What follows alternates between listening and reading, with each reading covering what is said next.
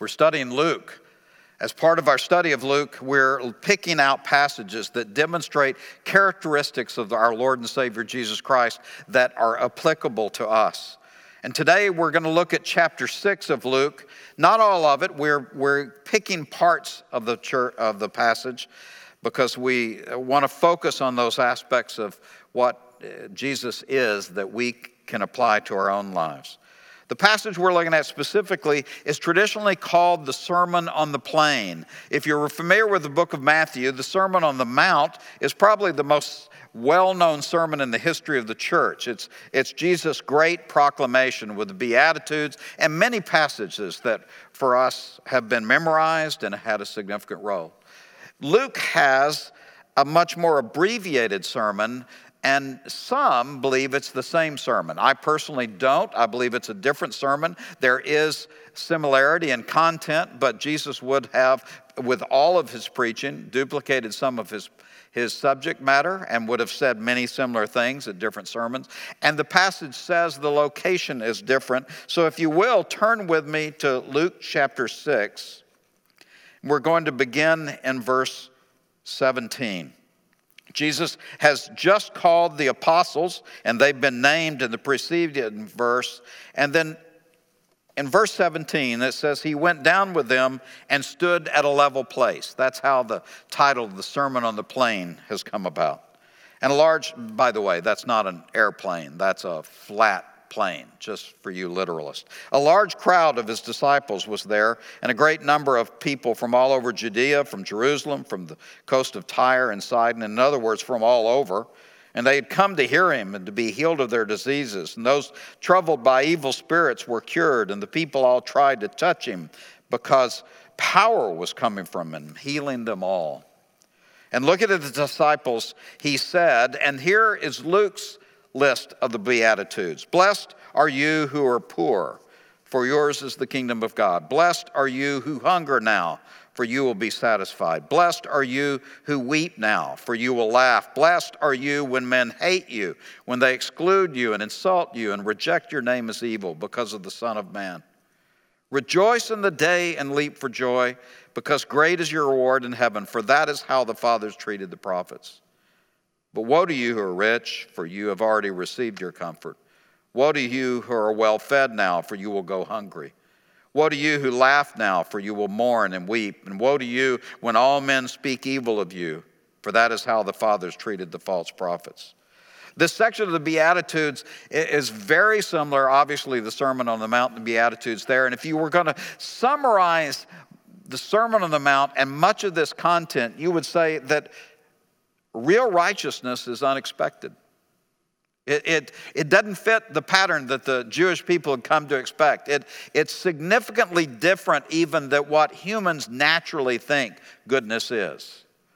In other words, in the Sermon on the Mount, Jesus is saying, you've heard it said this, but I'm going to tell you there's something much greater that you don't expect that's much more significant. Here in Luke, the Beatitudes take subjects and say that they are unexpected as well. In other words, you're blessed if you're poor because you can yet inherit the kingdom of God.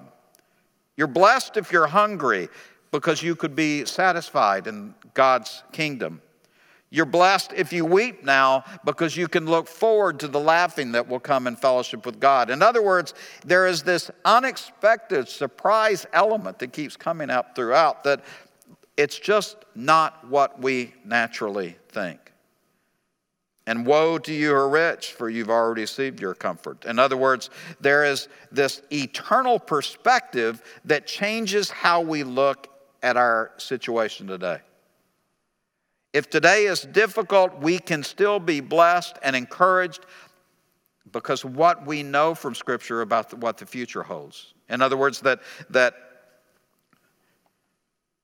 eternity changes our response to our circumstances today. And that's an unexpected reality that Jesus is teaching because it is so important that we look at the world through an eternal perspective instead of an immediate one. When we see life in the context of what God offers and what God gives, then that changes our perspective today.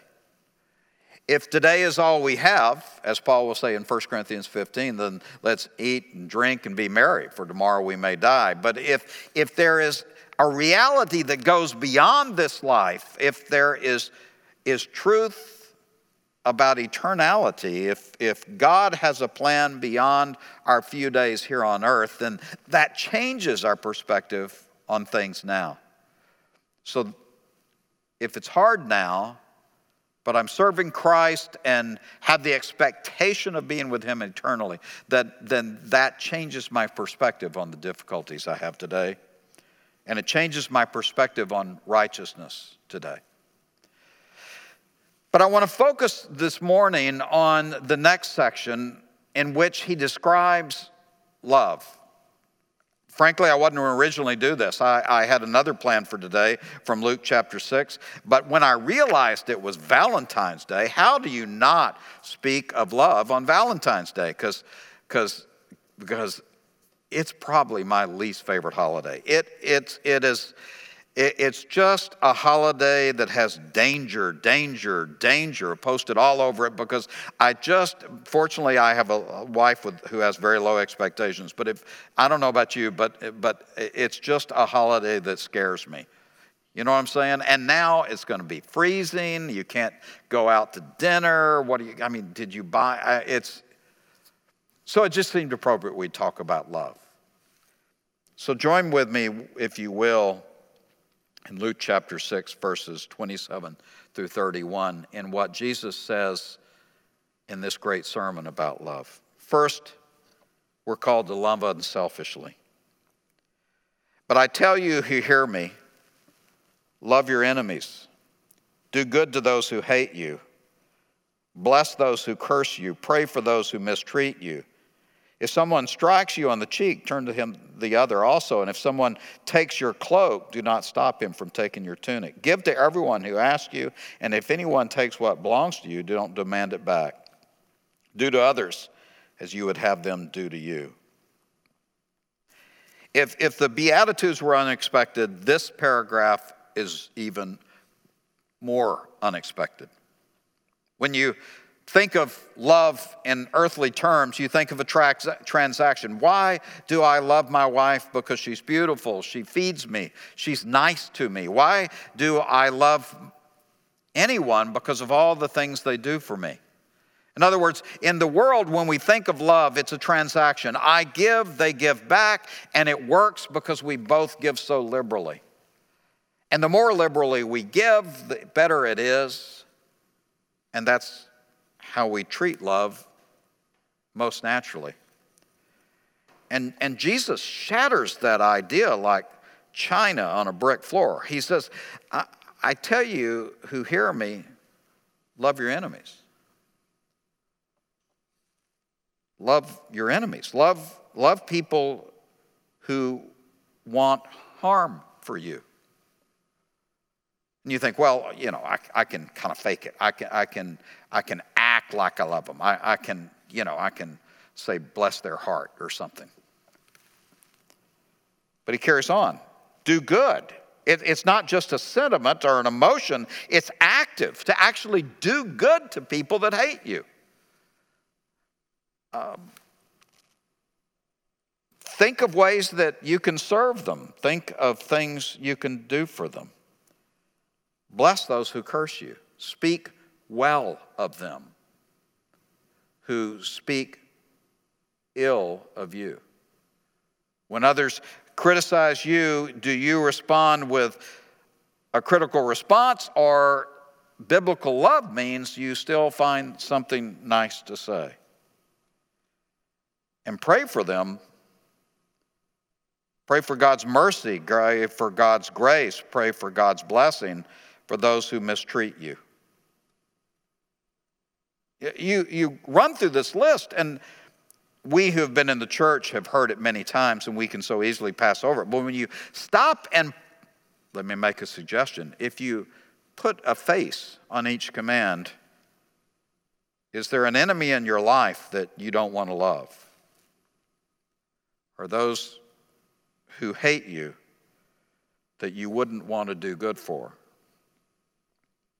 Or there are those who have cursed you, about whom you should speak blessing,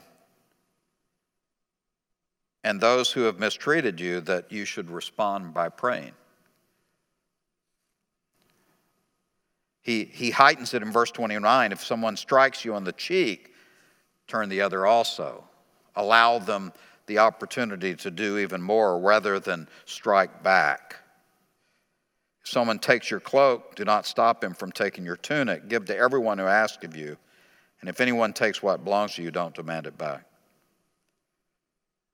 These are statements that run counter to everything within us. We have this natural need to defend ourselves, this natural need to, at the very least, protect ourselves. And Jesus is calling us to an attitude of love that, quite frankly, seems almost foolish. But you know what strikes me about this? Jesus experienced every one of these, and he demonstrates it in his own life. Did he have enemies?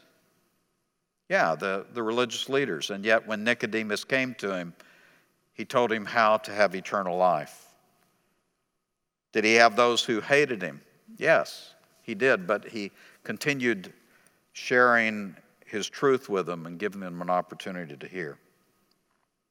He spent all night praying and for people that had done him great harm.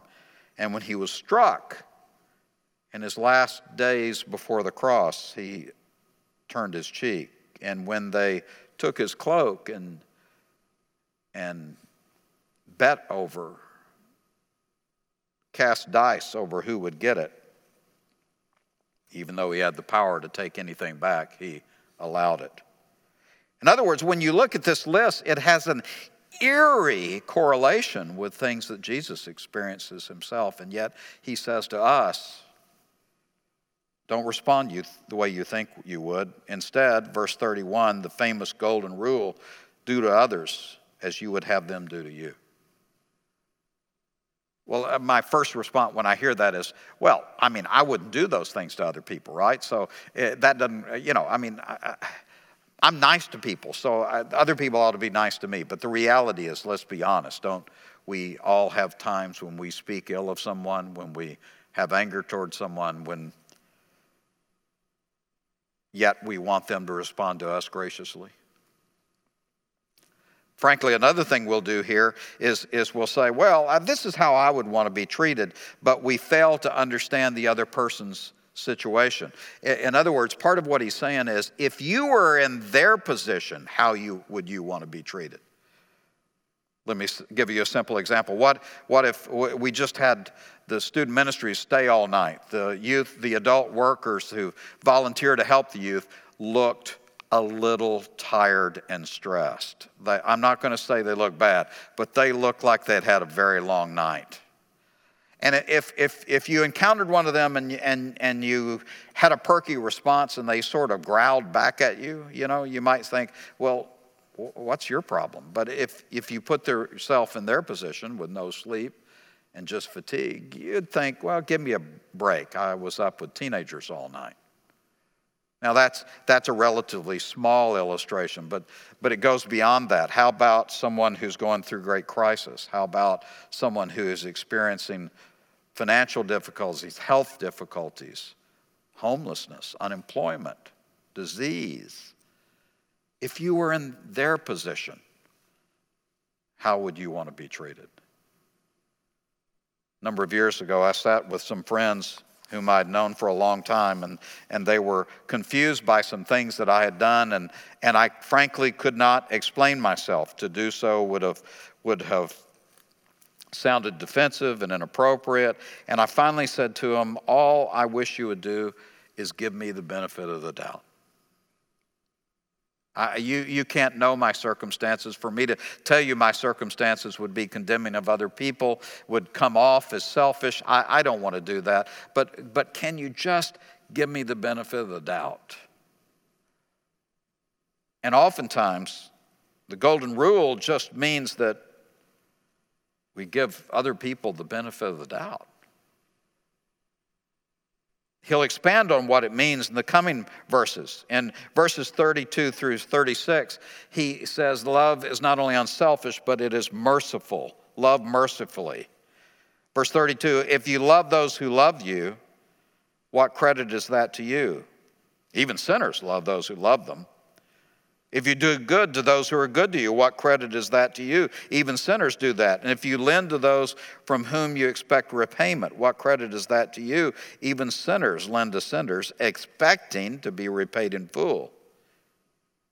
Love isn't a transaction. In other words, initially he says, if you only give when you expect to receive back, if your love is only a transaction, if your love is something you only do because you know you'll be repaid, then that's not really love. That's simply a transaction. And that's what the world does. In the business community, we talk about trading chits. In other words, I do you a favor, you do me one. I scratch your back, you scratch my back. And you know what's sad is sometimes we bring that home. Sometimes even in our marriage relationships, our relationships with our children, and our relationships in the church, sometimes what we do is say, well, I've done this for you, therefore you're obligated to do this for me. I've been nice, you should be nice. And in fact, you should be at least as nice as I was, maybe just a little bit more, because I view my niceness more highly than you view yours. In other words, there is a reality that this transactional mindset can slip into even our most significant personal relationships, where we keep score, we check the balance, and not only do we not give other people the benefit of the doubt, we actually measure how they've responded and decide how we'll respond in the future. He says, if you're expecting repayment, what credit is that? Everybody does that. And he comes back to the theme of the previous passage. But love your enemies. Do good to them. And lend to them without expecting to get anything back. Then your reward will be great, and you'll be sons of the Most High, because He is kind to the ungrateful and wicked. So be merciful, just as your Father is merciful. See, that's the point of mercy. Mercy gives in spite of. Mercy doesn't keep count. Instead, mercy overlooks the negative in order to bless and give what is good. And Jesus is saying that the love that He calls us to is a love that, like Jesus, is merciful. And rather than keeping score, it abundantly responds in blessing. And the reason we would do that is because our Father is. It's what we see when we see Jesus on the cross. The very life of Jesus, as will be told in the Gospel of Luke as well as the other Gospels, is a moment-by-moment demonstration of what it is to love mercifully. Because while Jesus is treated like a hero briefly when He doesn't give people what they want, or He says things they don't like, they are readily willing to turn on Him, even to the point of murdering Him. And even on the cross, He says, Father, forgive them, because they don't know what they're doing. As you see the life of Christ, you see moment by moment a love that, in spite of His perfection, continues to give. In spite of the people's frailty, He continues to love. It is a love of mercy. Then in verses 30 through 7 and 38, it's a generous love. Love generously. Don't judge, and you won't be judged. Don't condemn, and you won't be condemned. Forgive, and you will be forgiven.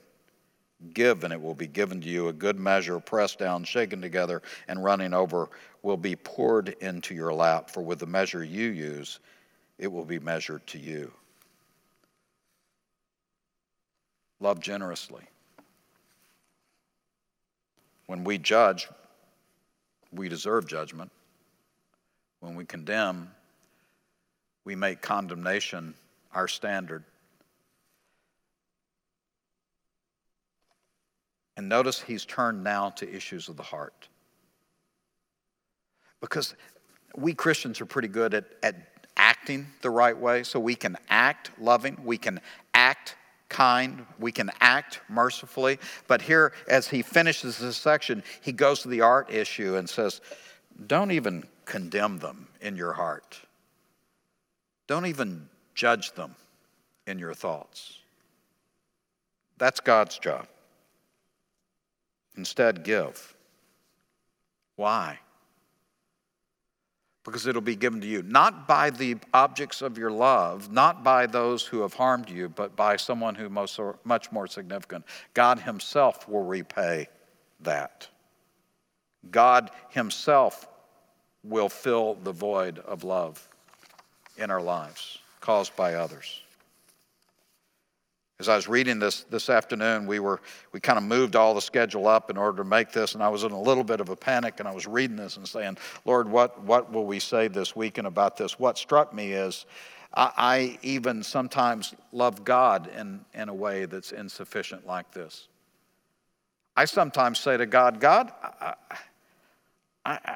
I'm not happy with the way you've loved me. I don't like the circumstances you've given me. And in light of all that I've done for you, Lord, it just seems like you should do more. We grow unhappy with God because we look at the balance of his love and say, it seems a little insufficient right now. We tell others of our disappointment over God, or maybe we stop pursuing him because of disappointment. As if somehow we've come to the conclusion that he's loved less than we have. You ever thought about the absurdity of that? The fact that we would complain that God hasn't been adequate in his love toward us in spite of all that he's given, through general grace, living in a beautiful world, through specific grace and the blessings he's given to us, and in his saving grace through what Jesus did on the cross. How could we ever look at God and say, Lord, I've been keeping score and you're not coming out too well, Lord. I really think you owe me on this one. And if we would have the nerve to do that to him, how much more readily will we do it to those close to us, where we say to our spouse, I don't think you've kept up your side of the bargain. Or we're critical of our kids because even though they're kids, they haven't loved quite the way we thought they should have. Or other Christians whose deficit in their account is so shocking to us that we feel it entitles us not to love them the way we had loved them in the past.